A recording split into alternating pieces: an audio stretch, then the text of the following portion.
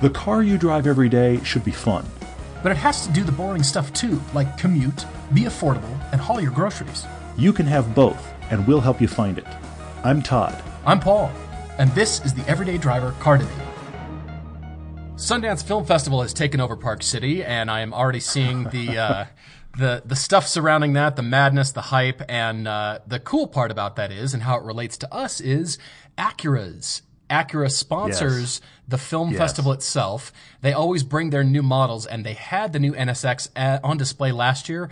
But just today, I was driving around, and I saw a brand new blue, that deep sapphire blue NSX driving around in the wintry weather, and I just really dig it. I feel like you and I need to get in that car sooner rather than later. But, well, it's all-wheel drive now, so it's the perfect Sundance car. I mean, yes. The joke, the locals joke at Sundance is that there's actually a locals term that is, here come all the people in black. Because that's what happens at Sundance. It's all of the L.A. folks come out. And look, we came from L.A., so we really have nobody to point fingers at but ourselves. But it is interesting how much it changes the vibe of the town for about 10 days, 2 weeks. And it's also very funny because this is the time of year where, and like my wife went to the grocery store last night and it was already madness, where everybody is coming into town for the week and they're stocking up on everything you can imagine. And if you ever want to see, I hate this. I do hate this, but pick your ridiculous grocery store celebrity magazine, Us Weekly, People, whatever. Invariably, they have in there about stars are just like us. They grocery shop. They shop for clothes, whatever. If you want to see a star doing random mundane things, you need to be at any grocery store or even the local Walmart. I know it's crazy to say, but any grocery store during the week of Sundance, you'll just see people randomly pushing a cart. You'll be like, oh, I know who that is. But yeah, that's the madness we're in right now. Man, it's so funny. Well, I noticed just because the kinds of cars in town are crazy. I saw two girls from Ontario. They were in a Mercedes A-Class, obviously something we don't get in the States. Wow. That was from early 2000s. I really liked the shape of that car, and I thought, wow, you're here for Sundance. And what else? Model X's litter the landscape, as do Cayennes. Maseratis of all types, and what else? All kinds of different stuff. So I like it from the car perspective, just because, Park City is so interesting and cosmopolitan, and then, of course, the film festival brings cars, so we like that. Yeah. It's interesting. It does. Cars and people. And then there's the thing, I have to call it out right now. You and I joke about it every year. There are two crazy things that happen. Main Street in Park City is probably what all of you think of when you think of Park City. It's old, multicolor, kind of Skittles painted mining structures that have been reclaimed. It's a very cool looking Main Street, but not all of town looks like that. But Main Street does. They turn it into pedestrians only, and a good quarter of the businesses become different businesses for Sundance. Somebody will come in and rent out the entire store and turn it into the CNN PR room or the Discovery Channel this. And a week ago it wasn't, and a week from now it won't be. Yeah. So as locals, we go down to Main Street, just walk around and be like, oh, that's changed. Oh, that's changed, which sounds ridiculous, but it's true. And then you go into any restaurant and it says, I was gonna say. This week it will say, the Sundance 2017 menu. And you think, oh, cool, they rebranded it for Sundance. They rebranded it because all the prices went up 25%. Easy. Yeah, don't go out to eat during the film festival because, stock up on groceries. And if you're local, you eat at home. And then after the madness is when you go back out to eat. So it's going to be pretty interesting. But cool movies. I'm excited to do some stuff, too. Keep going. Oh, yeah. We've got great debates for y'all. And I don't know why I keep saying that now. It's convenient. Embraced y'all. I don't know very why. Strange. Keep going. I am from nowhere near the South. I grew up in Colorado, and some people think I talk too fast already as it is. But both Todd and I have that problem. So great stuff for you all tonight. And let's see. Thank you so much for writing in about the racing interests that you guys have. I actually just got an email here from Chris Melagaze. He was talking about the GTLM, the WeatherTech series, anything, GT3, GTD, P1, P2, all the endurance racing. And on Instagram, you can read a lot of the comments on there, but a lot of people are liking F1, rally, as I said. So it's very diverse. But I only saw two folks from really liking NASCAR, which is cool. Interestingly, I always think, I wonder how those NASCAR drivers will do on road courses. But surprisingly, a lot of them do quite well. They probably come from road course road course racing. So anyway, it was really cool to read that. Really appreciate you guys sending that in. If you have other thoughts on racing, continue to hit us up.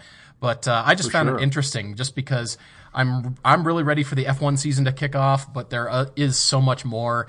I'd love to go to the Le Mans race. There's so much in terms of that. I was struck by how many people were referencing the fact that they like to watch racing. It's an old, race on Sunday, sell on Monday thing in a weird way. A lot of people were talking about they like watching racing where it relates to cars they actually see. Yeah, right. And that's interesting because, even NASCAR really isn't anymore. I mean, those cars look vaguely like cars you see because they've got stickers on them. You know what I mean? Mm-hmm. Sticker headlights and things. But you watch some of that, like Pirelli World Challenge is the first one that springs to mind. But I mean, rally and this kind of stuff. You see a lot of cars that are variations of cars you can go buy. And I think it's interesting how much that still connects with people. Somebody even mentioned the Blancpain series, the watch manufacturer that races Lamborghinis. And I mean, what could get better? Why not? Really? Yeah. Awesome watches, Lamborghinis. What I need is a Lamborghini race series. Done. We can all totally relate, right? I mean, that's just that's so very much, Yeah, when I wander into my garage and pick which Skittles color Lambo I'm going to drive today, that's very us. Absolutely, it is. I agree. Well, speaking of the social media thing.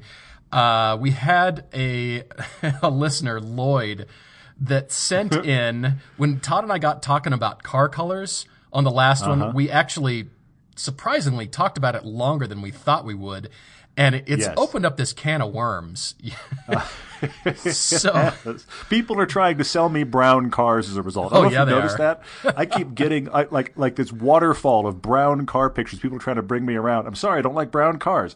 But anyway, keep going. But Sam has a Boxster. He's got the brown Boxster too. Tan. I know he does. And the Sam's a dear friend, but it's still a brown Boxster. Anyway, yeah. All right, so Lloyd is tweeting at us here. And I'm looking on our Twitter feed here. You might have to scroll back a little ways.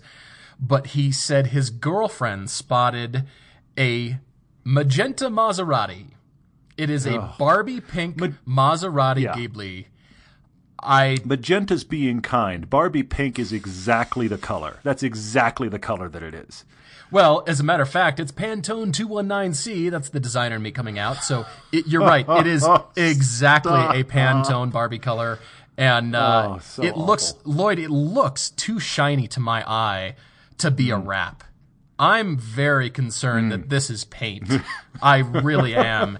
And the license plate indicates, I think you're in the European Union or in a European country. I'm not sure where the license plate is, but if you would write back and tell us where she saw that car, definitely not the U.S., but man, I mean, you've taken the Italian Buick with those stupid portholes and wrapped it in Barbie pink and it's a Ghibli. You didn't make it better. And I'm sure the person will say, "Oh, I'm just expressing myself." Stop it. You're not. But that color on that car is like a parade of bad. It's just, it's shocking. It's poor choices on all fronts. But I'm glad he sent the photo in, only because I was glad we could share it with everybody else, so it didn't just hurt our eyes. So yeah, totally. So that happened. But yes, other people. I'm No Superman is sending brown Ferrari for 458. Oh, people are sending brown cars by the horde. Oh, Max desperate Goldberg attempt to get me to like brown. The Macan. He's like, really? Brown? Yeah, I love this. Max, thank you for sending that. Well, other people that have sent in great stuff. Colin Cow, who's one of our patrons and been a friend of the show for a while. We actually met him at our Chicago Track Day last year.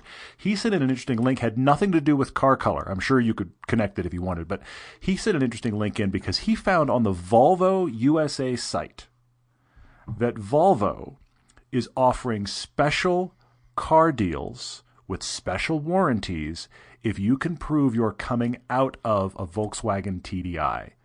What a fascinating tactic. Yeah, you can go to special offers on Volvo. Looks like it's been around since late 2016, and they are taking advantage. I say kudos because I think not only are people wanting to get out of those cars, but they're probably wanting to leave the VW brand entirely and just say, in some you know cases, what, I'm done. I want to try something different.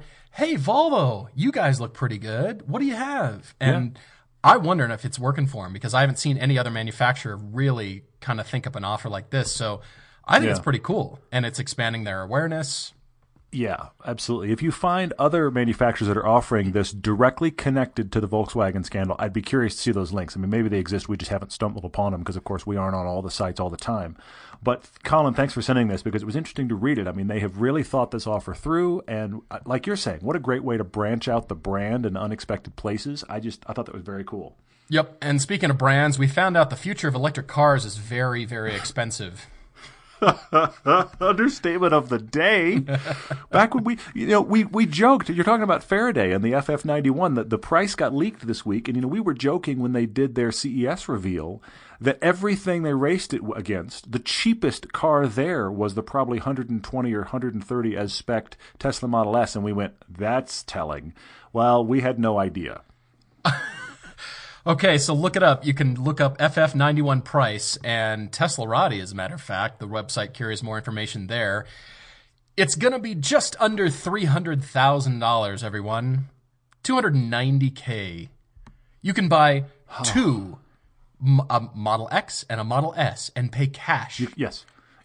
You could have your options in your electric car garage, buy those two from the Tesla lineup. You might even have money left over. That is absolutely jaw-dropping prices.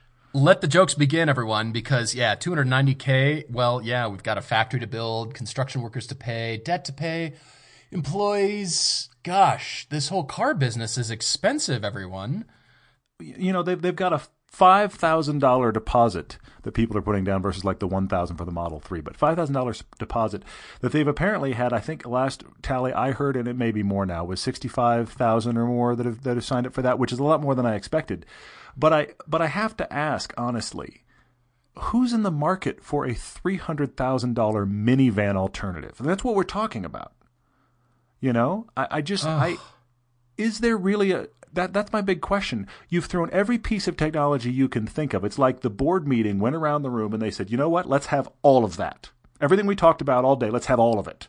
So they did that, which means it cost a fortune, $300,000. I have to genuinely ask myself, how many of those can you legitimately sell? Who is that market? I'm shocked. This makes Tesla look like a genuinely affordable, well thought out price point. They're bargains. They're seriously bargains in comparison. Well, but I even thought of it in this way. You've got a lot of families out there that if you look at like a loaded out family vehicle, like pick a Tahoe, pick a Suburban, pick a, this kind of world, those are $60,000, $70,000. Okay? Mm-hmm. Those cars have become expensive, and those are fairly common family vehicles. A loaded out Honda Odyssey is best part of $40,000. Okay, but let's just say you're already shopping in that big SUV world. You're spending $60,000 or $70,000. You could have a conversation with your spouse and your budget about, could we stretch for a Tesla? That's within conversation point. Okay, at $100,000, oh. Could we stretch? I'm not saying it's easy, but I'm saying it's at least in a let's have a conversation about it. What'll we save on gas? Should we do this? Do we want to? Could we lease it? When you're spending $70,000 already, you can start having that conversation. Those families will not have this conversation about the FF91. It's laughably out of conversation. I don't know who it's for. Who's it for? Todd's favorite hoodie-wearing billionaire, YT, said in his Chinese language interview that the FF91 will cost less than 2 million won, Chinese yuan. That's $290,000.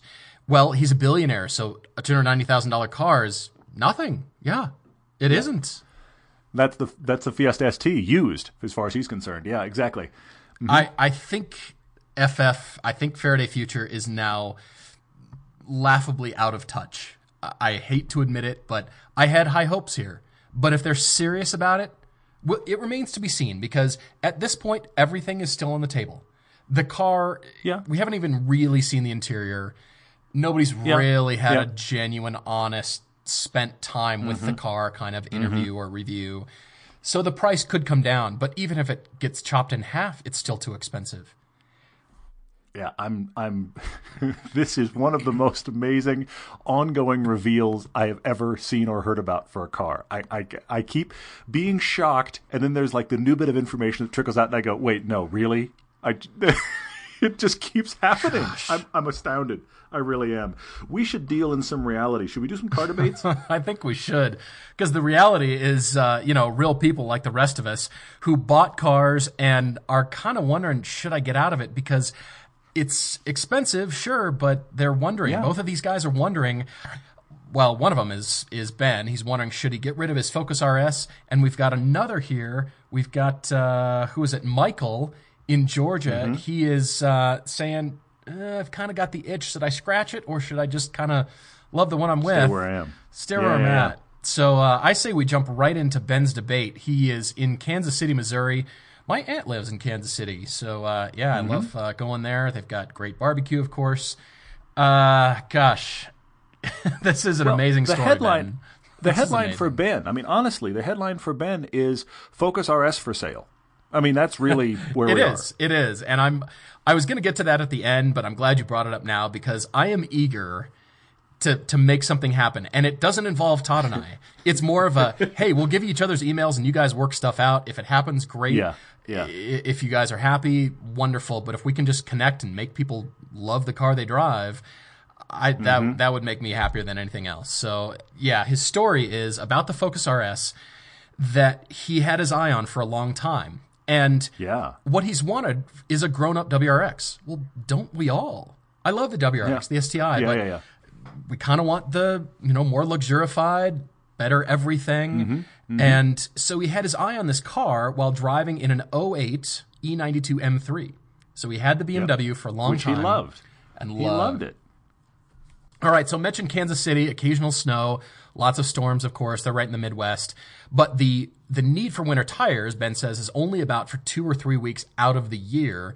And you're right, because the rest of the time, if you do choose the winter tires, you're mowing the tread down and they're too soft and it's hard on the budget. We definitely understand that. But if you don't have the winter tires, it can be a problem in those 2 or 3 weeks. Yeah. Definitely. Just because of temperatures alone. Forget the forget the precipitation, but just temperature alone. And so he's thinking, all right, get out of the M3, got into a Forester, the Subaru Forester from '09.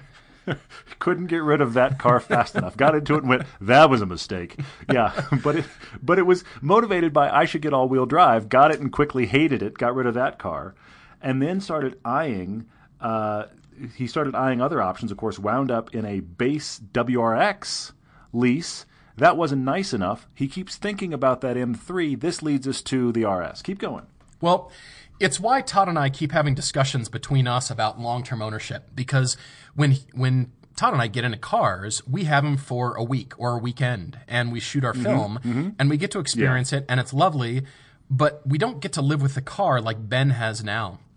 And so he writes to us about his whole story about ordering, having to wait a long time, and all the stuff that he was looking for were, boxes were checked. Driving dynamics, sunroof, heated seats, the refinement, which is what we'll get to, rear-wheel drive, biased all-wheel drive system, manual transmission, good power, utility, all that stuff. And then he got the car. He's watched all the videos. After a year, he got the car. Yeah. He's gotten the car. He's watched all the reviews, Jalopnik, Top Gear, everybody's reviews. And then he started living with the car. And Ben, I guess I didn't see this one coming. I guess it was a little bit shocking to me, because Ben really doesn't like the car. He doesn't like living with it, and lists off all the reasons why. And I'm actually wondering, Todd and I got in a privately owned RS. So we drove it. We loved it. Yep. I thought it was great. But, of course, living with it in Ben's situation, he's describing all the things that are not appealing. And the BMWs, of course, the M3 did. It's hard to go back after you experience the E92 M3. It really is hard to move on to something different. I agree.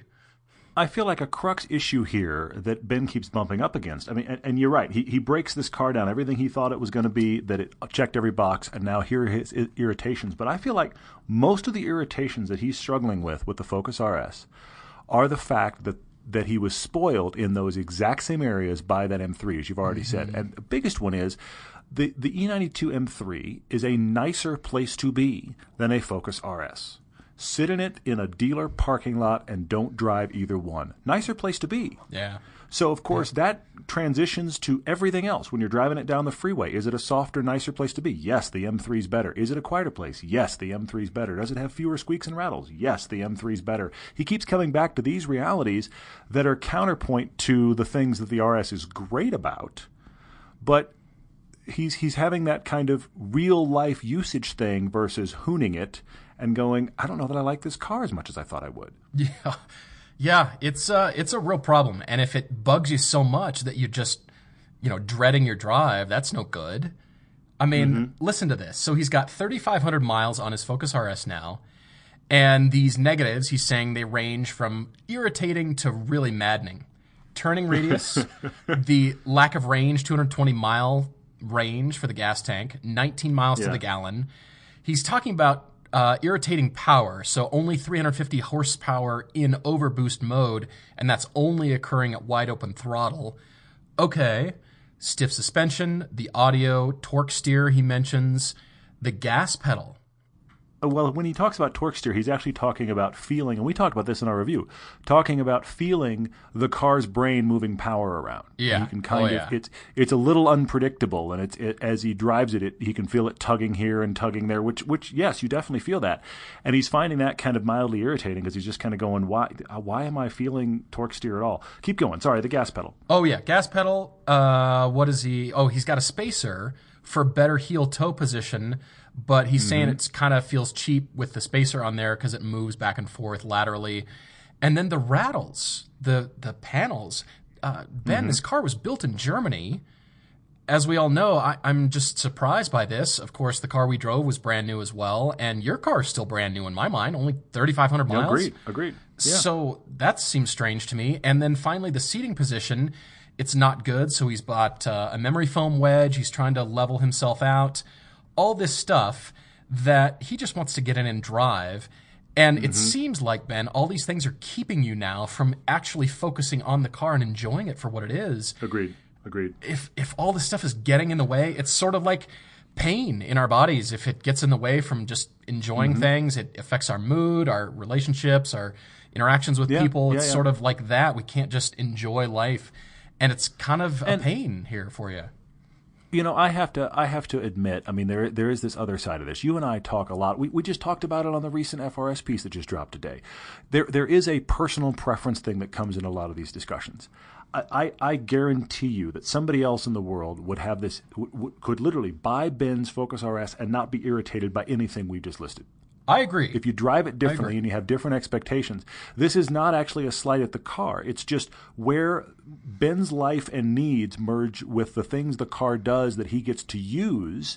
It's not checking the right boxes for him, which is disappointing for Ben. But I think it's interesting because, you and I talk about this. I love the Lotus Elise. You love it too in very small doses. You're right. Wherever it rattles, it's metal. That feels cheap, and that's not nice, and I don't care. And you're like, no. All of that matters. Okay? So there is that. I'm going to go there. What is your proclivity? What are the things where, okay, if I spend this amount of money, these things are okay and these things are not? I mean, my FRS is loud and I deal with it, but it is a loud car inside. So, there's those factors. And I do think that the way Ben uses his car, which is a lot of commuting mainly, and he enjoys driving it in all weather, and that BMW has ruined him for, we're talking noise, vibration, and harshness issues, that NVH stuff. And the Focus RS is not doing it. So we've got to figure out, like I say, Focus RS for sale, but Ben's desires make this hard. Yeah, I love that you keep coming back to that because somebody else might love Ben's car and none of this stuff might matter.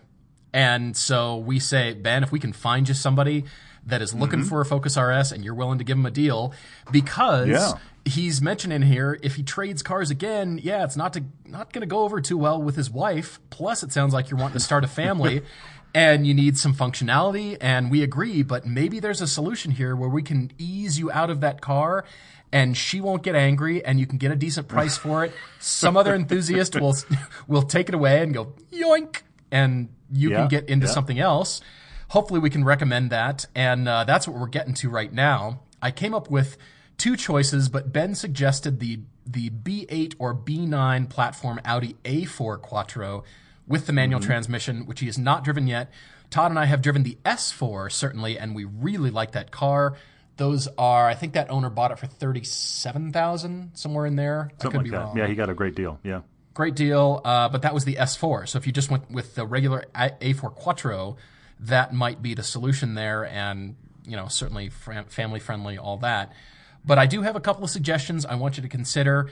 And also, Ben came back to the Golf R. He has driven the Golf R.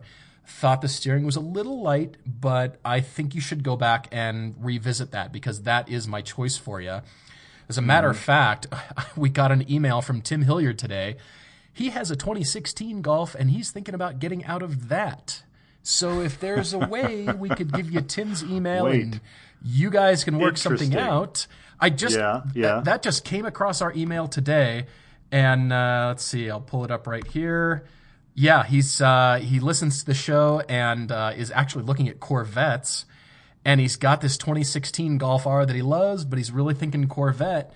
And so maybe, you're right. Maybe. There might be a match here. That's a good point. Well, as you said at the beginning, and we're coming back around to it, but we wanted to tell you guys the story, he's looking for a grown-up WRX. And when I hear that, I basically think, okay, we're talking, you would prefer all-wheel drive, and I'm going to create a term, hoonability. Actually, I think you've coined that before. Hoonability, we want that. So it needs to be fun to drive, genuinely, but he'd like all-wheel drive if he could get it.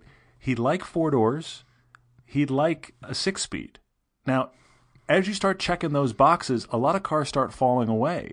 They may have all of that but not be fun to drive. They may have all of that but not be manual. So this is what makes the Golf R a real contender. He wasn't that impressed last time. I'm glad that you're sending him back, because I do think he needs to drive it again. Yeah, but I definitely. thought, okay, if the Golf R is not top of the list, I actually came up with 4 options. Oh, wow. But I'm curious where else you went, because the other thing that's weird about this is Ben has gone kind of crazy on budget. He said he'd like to stay under $40,000. But for the right car, he might stretch as much as $25,000 more. Which, okay, if you're really talking about you might stretch as far as 60, tons of options. I'm not even spending that much in 2 of mine I am, in 2 I'm not. So I've got 4 that I think are worth driving to see if we can get you closer to something that does all of the nice car stuff you want to do and is still very fun. I will say my wild card before I hear your choices. Reading your email, Ben, I realize you've had the M3, the E92 M3, and I thought BMW is your car. And I came back to the 2011 BMW 1M. I mean, I just thought, this is your car. The car is wild. The price is wild. The conversation with your wife will be wild. It's not the family friendliest car ever, for kid seat and that kind of thing. True. But all the stuff you want, and plus you're a BMW enthusiast, is in that car. The joy of driving exists in that car.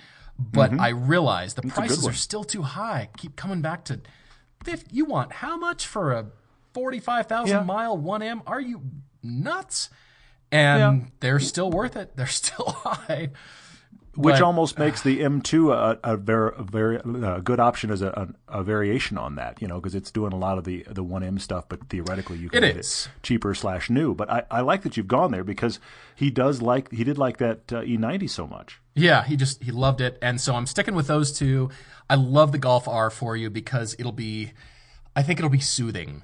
It might not be the check all the boxes that you love about BMWs, but it won't be the focus. It is kind of the opposite in terms of the refinement. And it doesn't have a sunroof and all that stuff, but I'm kind of sticking on the Golf R, and I know where you can find one. So just saying. Okay. All right.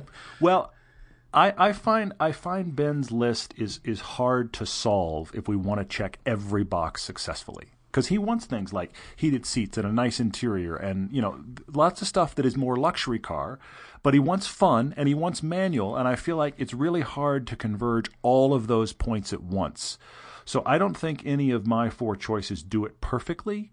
But I'm really being guided by what's a grown-up WRX? What's a fun with those features? Okay. So, here's where I went. And I'll tell you the problem with each of these. I have to go there. Somebody's already shaking their head because they're hearing it coming. Chevy SS. The problem with his BMW that he had before, the problem with the M3 that he had, that he states is he kind of hated after a while driving that car in the winter in the salt, and he kind of felt bad doing that to it. This is a Chevy. Now you can get it. It's rear wheel drive, just like your BMW was. Okay, so clearly you were okay with that. It wasn't ideal, but you were okay with it. But you kind of hated driving into the winter. My feeling is this is just it's a big block Chevy. Just go drive it. Okay. Now I don't think it will be as nice inside, feel as nice inside you as that M3 did, but I think it gets a lot closer. And it does. It's got all the things I've said before: good handling, 6-speed, all of that kind of stuff. I say go drive it. I don't know that it does it correctly, but I think it's worth driving because you get a screaming deal now, and you don't have to be precious with that car. Just go drive it, have fun. So I have to put it out there. I can think of a couple of listeners right now who are shaking their head and considering turning off the podcast, but I'm putting it out there anyway. In the rest of the three that I have are not manual. Okay. But they check every other box. Okay. But they have pretty good transmissions, and I think they will be, they'll be everything else. They'll be fun to drive. They'll be good interiors, etc. They are three very different cars.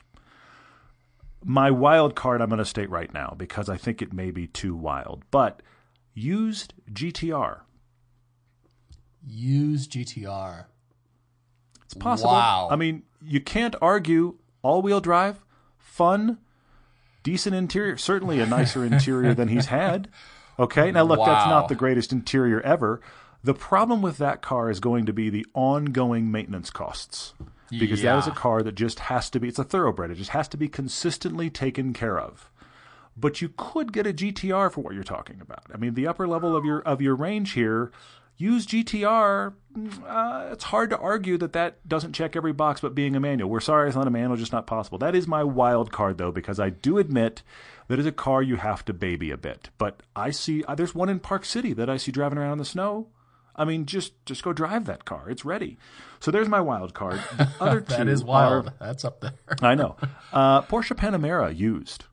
Look, the interior that you will love. No, it's not a manual, but the interior you will love. You can get it all-wheel drive. You can get it with a lot of power. It's a great place to sit. I think your wife would love that car. It's usable, dynamically fun. I think the Panamera is a real consideration here in used form. And I would highly recommend that car to you in all-wheel drive. And then my last one that may be my favorite. Okay, you were holding out on us, weren't you?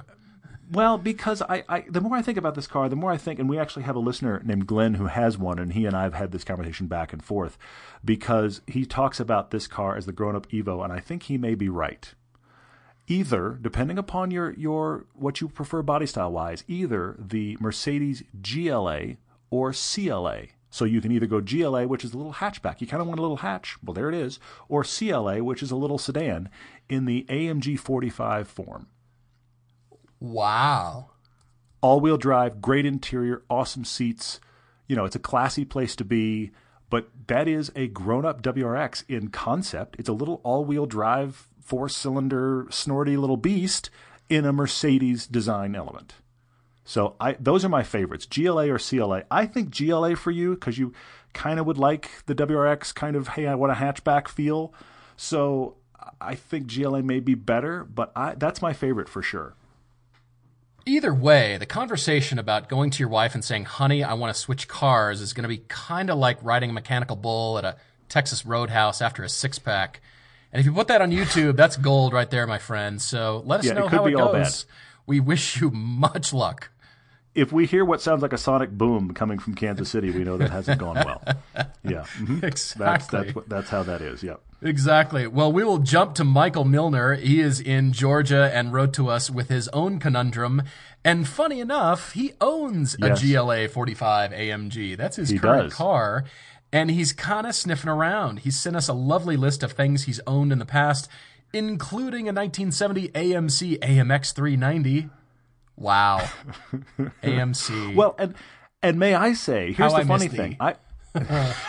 I went through the whole listing for Ben, came up with the Mercedes, thought I really liked the Mercedes for this. Hadn't even read Michael's email yet. Seriously? Started reading Michael's email, got halfway through Michael's email, I was like, well, there's the Mercedes right there. So maybe that's the swap. Maybe True. Maybe Ben sells his RS or trades his RS for Michael's Mercedes, and everybody's happy. I'm just thinking out loud here because Michael used to own an STI. Maybe that's our solve. Maybe this is the pink slip swap right here. Maybe that's where we are.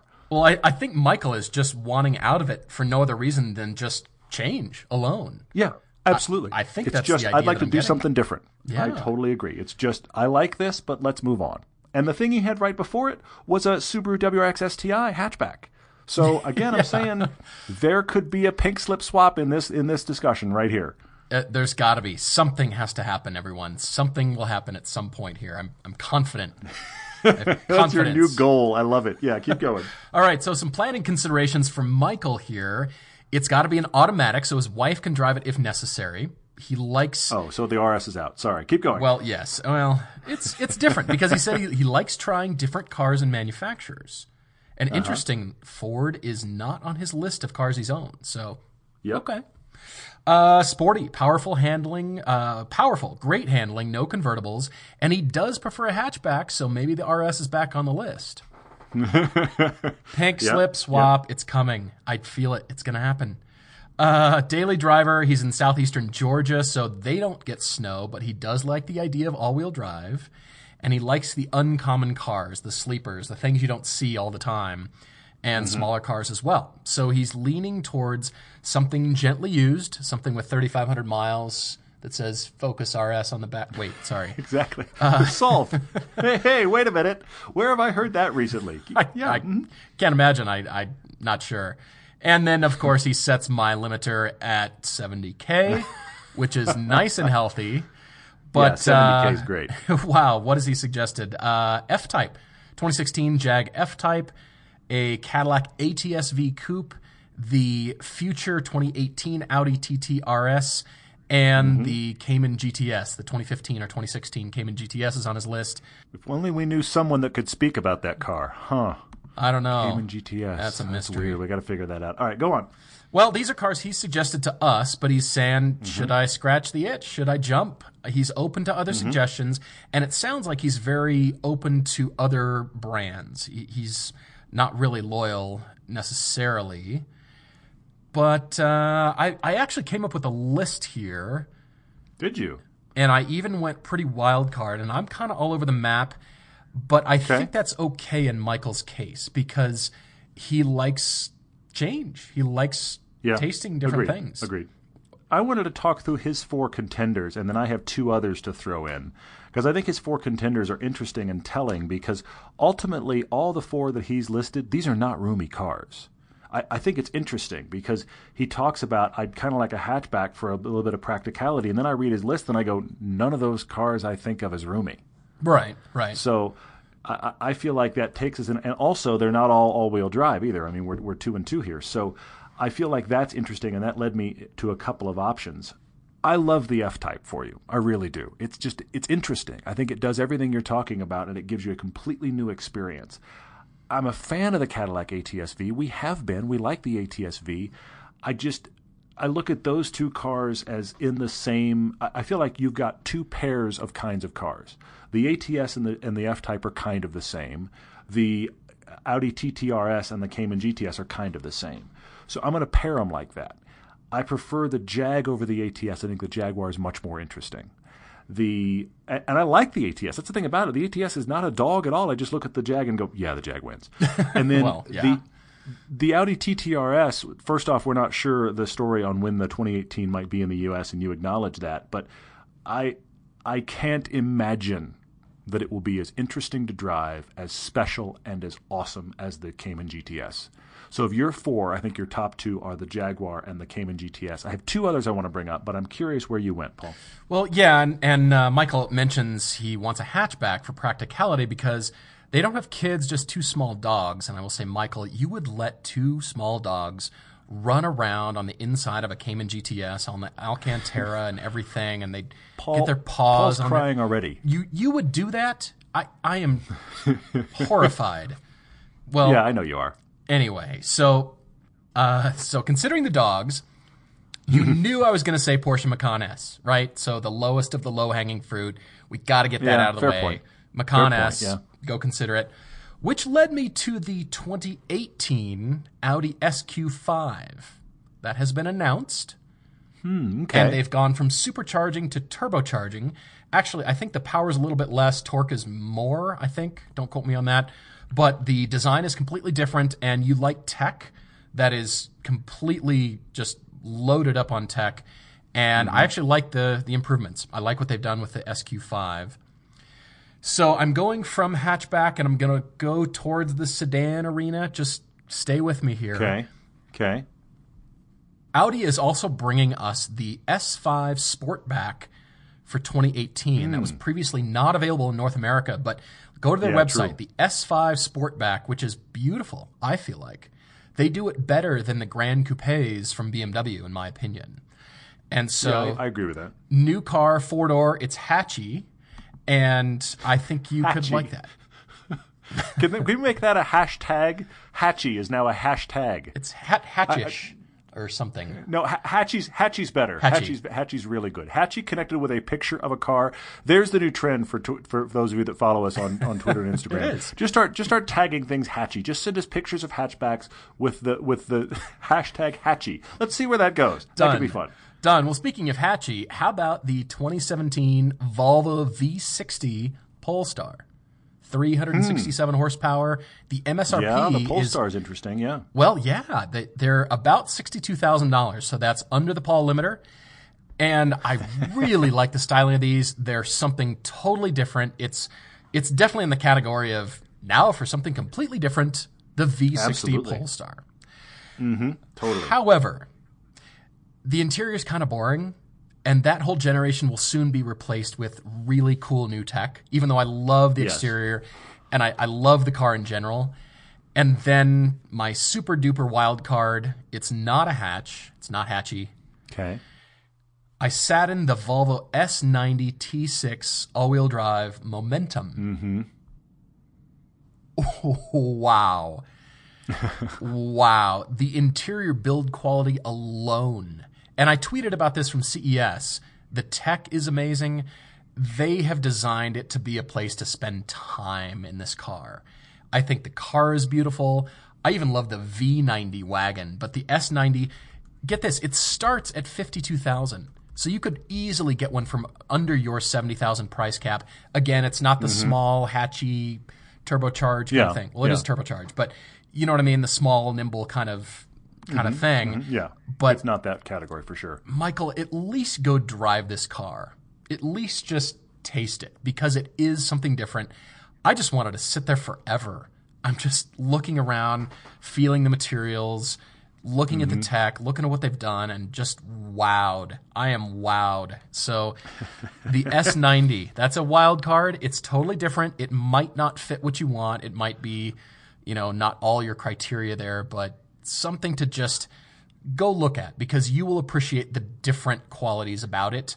And at least if you don't buy one, if you don't, you say, great, I, enjoyed looking at it, enjoyed driving it, whatever. At least it'll give you that, that experience in your hip pocket. So when you go shopping for other stuff, great. But those are my choices for you. Macan, SQ5, the S5 Sportback, and then look at Volvo stuff.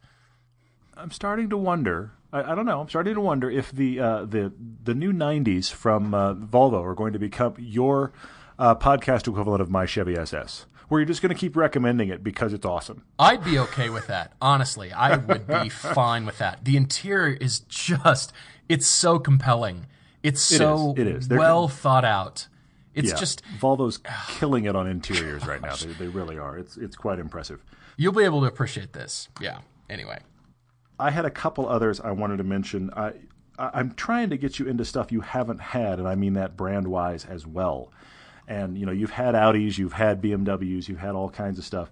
The only one that I'm matching to a brand you've had before is, look, the BMW M2 would do everything you're wanting. Price-wise, you can get it in automatic. It's fun. It's interesting. It's got a decent trunk. Not a hatch, but it's got a decent trunk. I forget if the rear seat folds down on that. I genuinely don't even remember. But somebody's correcting me right now. But the BMW M2, I think, is a genuine option here that you would enjoy driving, and it's a totally different animal. But you have had BMWs before, so I thought of two that you haven't had these brands at all, and I think they're contenders. One's a little more wild card than the other, and I will admit neither are full-up hatches, but they could be usable cars, both of them. Alfa Giulia. Sure. Why not? You've never had that brand. I mean, none of us have ever really had that brand at this point. They've been out of the U.S. market for so long. That is an interesting sedan. You're not going to see them all the time. You want something a little bit unique. Obviously, you can get it, as hot as you'd like to afford.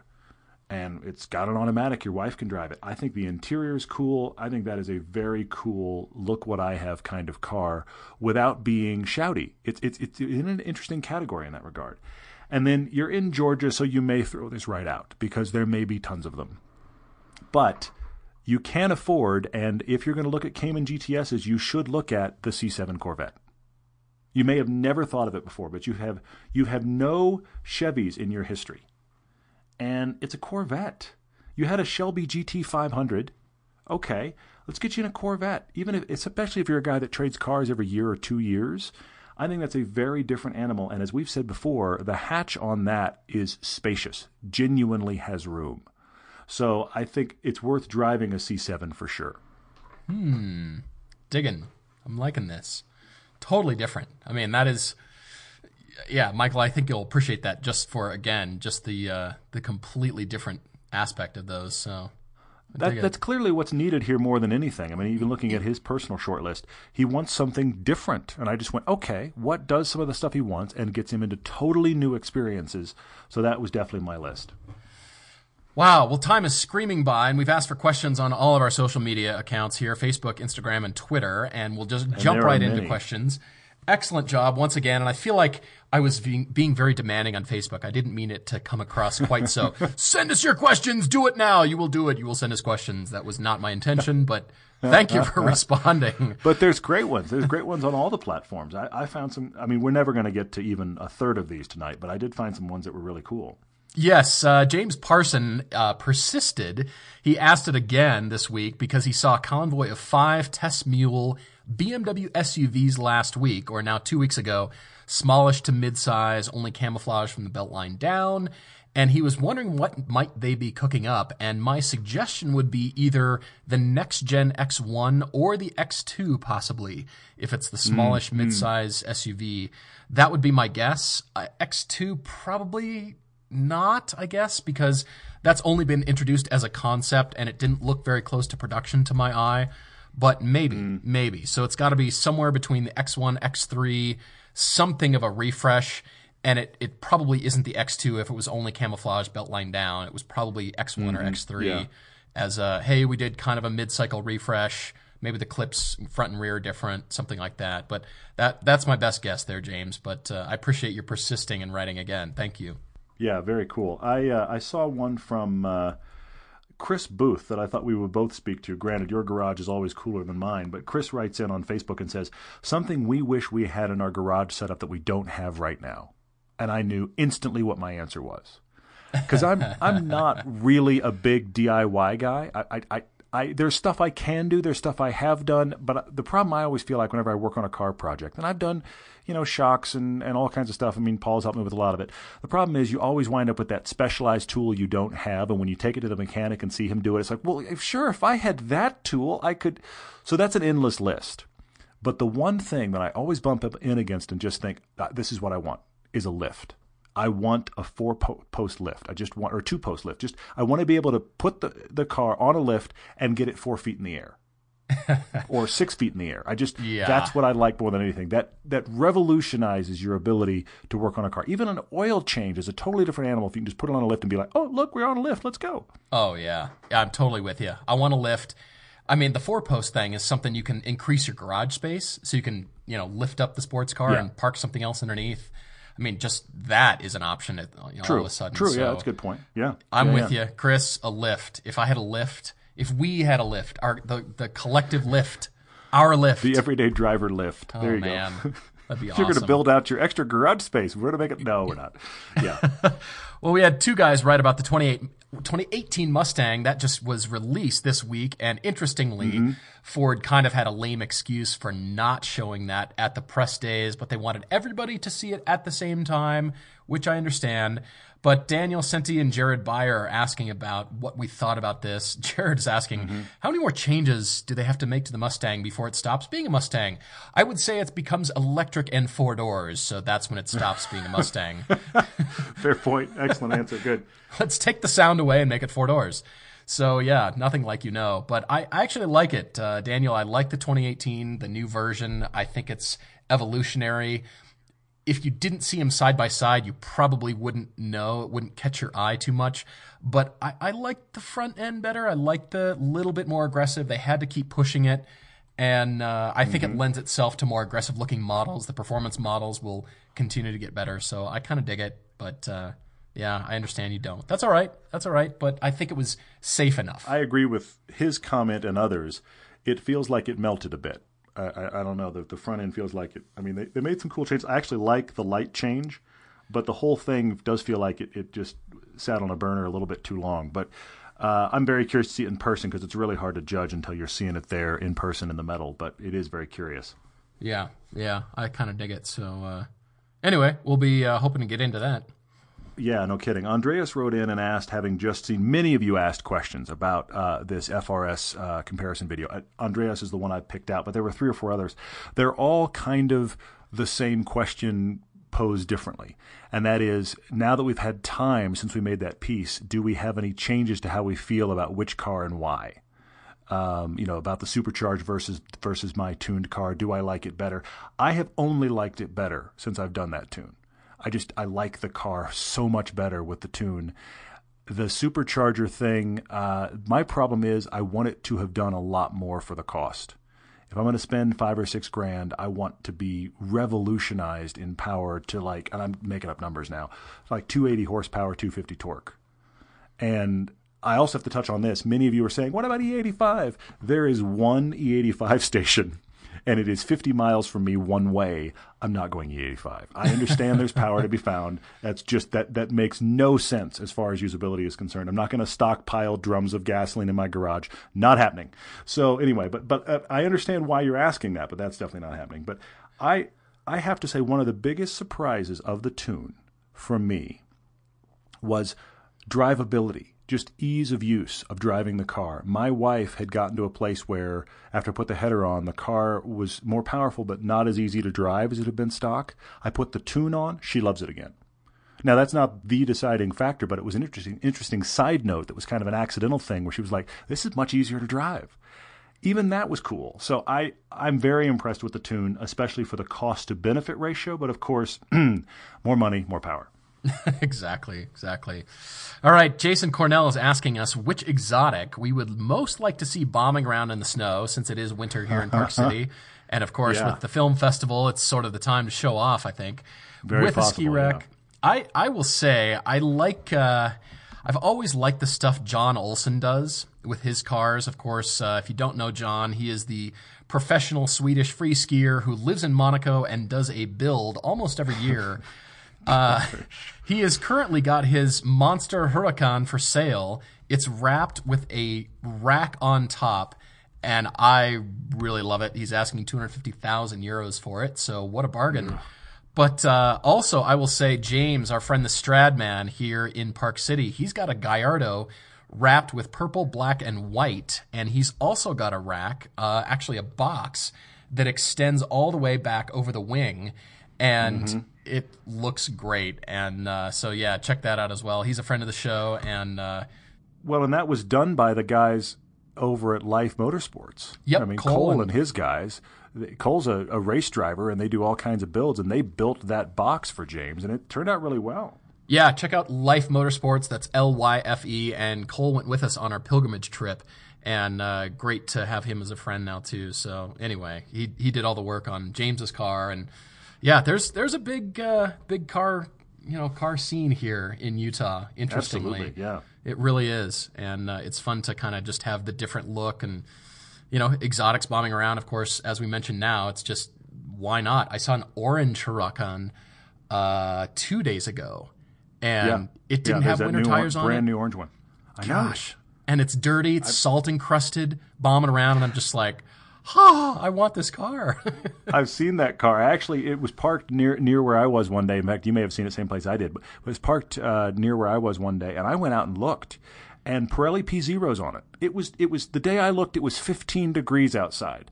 I'm sorry. I appreciate that your Huracan is all-wheel drive and you have enough money as a doctor. He's a doctor, of course he is, to afford a Huracan and not worry about it. I should put it another way. He's a doctor with many medical patents. This is why he can drive a Huracan in the snow and not worry about it. Anyway, and bless him, honestly. It's orange. It's spectacular. But Pirelli P0s, 15-degree weather, I don't care that you're all-wheel drive. That's not a good recipe. I was shocked. Yeah. I had baby out the other day, as I mentioned. I'm not driving around in the snow on my tires, only when the roads are dry and clear. The rest of the time, it's parked on the race ramp, so I'll post a photo of the car in the garage as it sits right now.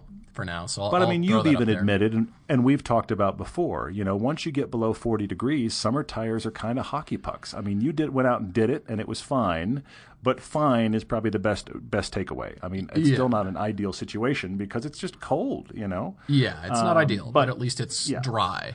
So yes, well, yeah, that helps. That helps. But anyway, Scott Larmer on Facebook wrote in one that I thought was interesting. I'm curious where you'll go with this. Either one of us are CEO for a day. We have the ability to kickstart some company's skunk work project. What would it be? And I thought of two. I thought of, first off, let's bring back the Honda S2000. Like yesterday. Whatever you're working on now, drop it. Your job is now Honda S2000 replacement as soon as humanly possible. That was my first one I thought of. And then I thought of this. I don't know if you remember, but when that guy, Danny, his last name escapes me, the former Red Bull guy, was in charge of Lotus, they were a long way down the road to making a new Esprit. I mean, they were like 70, 80% of the way. And then when he left, the project got scuttled. I want that Lotus Esprit out. Where is that car? I would say Toyota needs to really bring the noise. I think they need to really bring back a halo car that is the Supra. And they might. There's been rumblings of that Supra, and I love what they've done with it. It's kind of the exact opposite in terms of styling. It's actually quite beautiful. And I want Toyota to bring back and lean on their racing heritage and really bring something. But it just seems like no hope at this point. I mean, I don't know. I hope they're working on something, but, and they've given us the enthusiast car. It's your car. It's the car we know and love, and the tunable car, and it's definitely something. But an aspirational car, something that is the next level. And wow, Toyota is back, and they're bringing some hotness and the car that we all want. Just the same feeling I get when I look at any Porsche or an Audi R8 or the Huracans driving around or stuff like that, and you just want it. There's no good reason for you to want it. You just want it. That kind of car. Well, and I feel like the Supra has existed in that constant gestation period, kind of like the LFA was before it came out, or the NSX before it came out, where it was like we kept talking about it and hoping for it, but it kept feeling like it's 3 years away. Oh, look, there's a prototype. 2 more years goes by. I feel like there's been prototypes out there like crazy, even rolling prototypes for the new Supra, but where is it? And then my second question about that car that I'm really worried about is that it's going to be $100,000. Yeah. That it'll come out and be $100,000. It's like, no, it needs to be 50. That would be amazing, but I don't know that it's possible. I'd either do that or I'd start my own car company and make a kind of a squashed minivan looking electric car with 1,000 horsepower. Perfect. And I'd charge everybody $300,000 for it. What do you think? I think that is a stroke of genius inspiration, and you should do that right now. You could probably get VC capital money. You know what you should find? You should find a billionaire in a hoodie, and you're off to the races. Well, I've got a hoodie collection already, so perfect. I'm kind of on the road, right? I'm down Excellent. the road. I mean, we're going to close the podcast now because you have work to do. I mean, it's just going to happen. Yeah, that's easy. We should all do that. We should all just invent a minivan with 1,000 horsepower with a $300,000 price tag because that's what the world needs. I agree. I think it's a stroke of genius. And, before we wrap up, On Instagram here, Henry Rasmussen is asking about Mazda, and I think that ties into what we're talking about, and bringing back the rotary engine, and that definitely ties into concepts. Although that rotary engine sucks gas, it's never been super reliable across the board. I speak generally. It's been somewhat reliable, but it drinks oil, and I love that Vision concept or an RX-9 or something like that. I think that'd be really awesome. Bring it back. Come on, Mazda. It would be.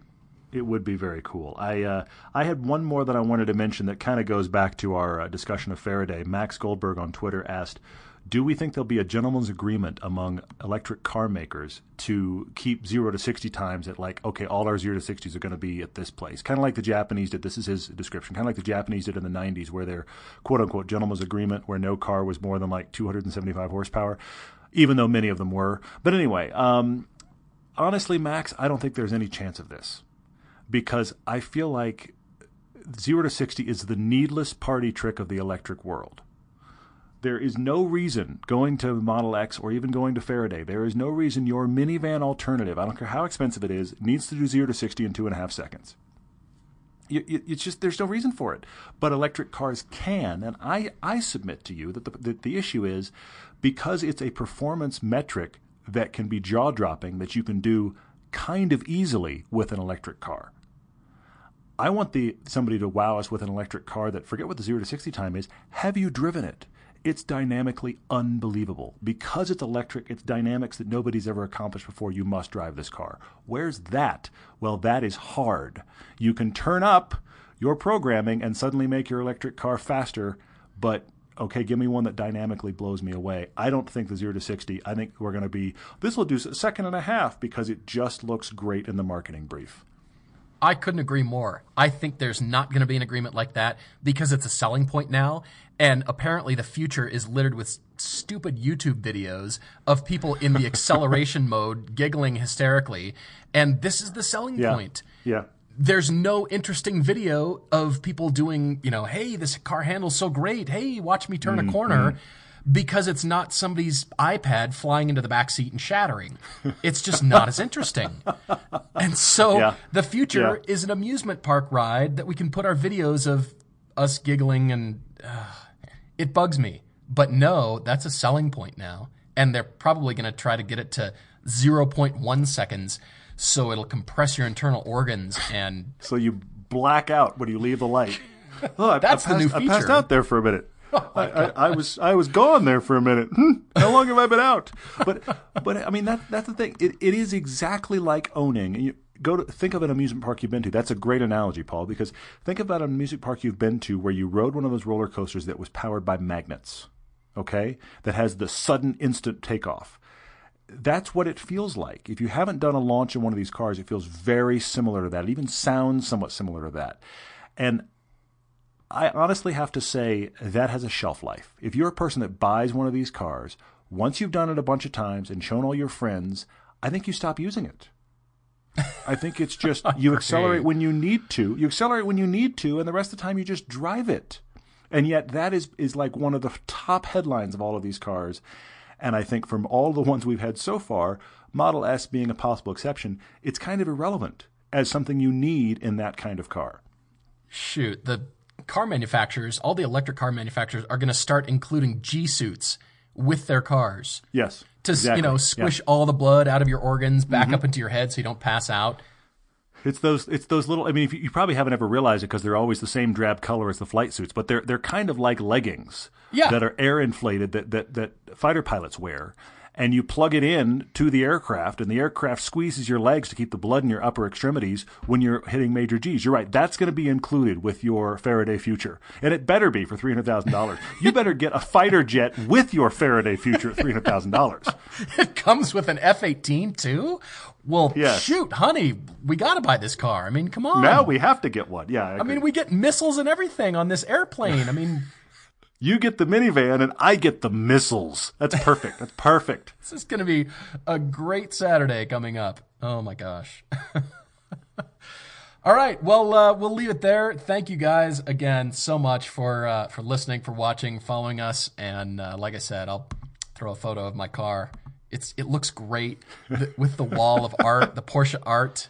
on the wall, and it's in the race ramps. An awfully nice garage. It really is. It's an incredibly nice garage. You should post that photo for sure. Definitely. All right. Well, guys, again, yes, thank you. And write to us with your own car debate at our website, everydaydriver.com, and everydaydrivertv@gmail.com. And in the meantime, until next time, thanks for listening. Thanks for watching. Cheers, everyone.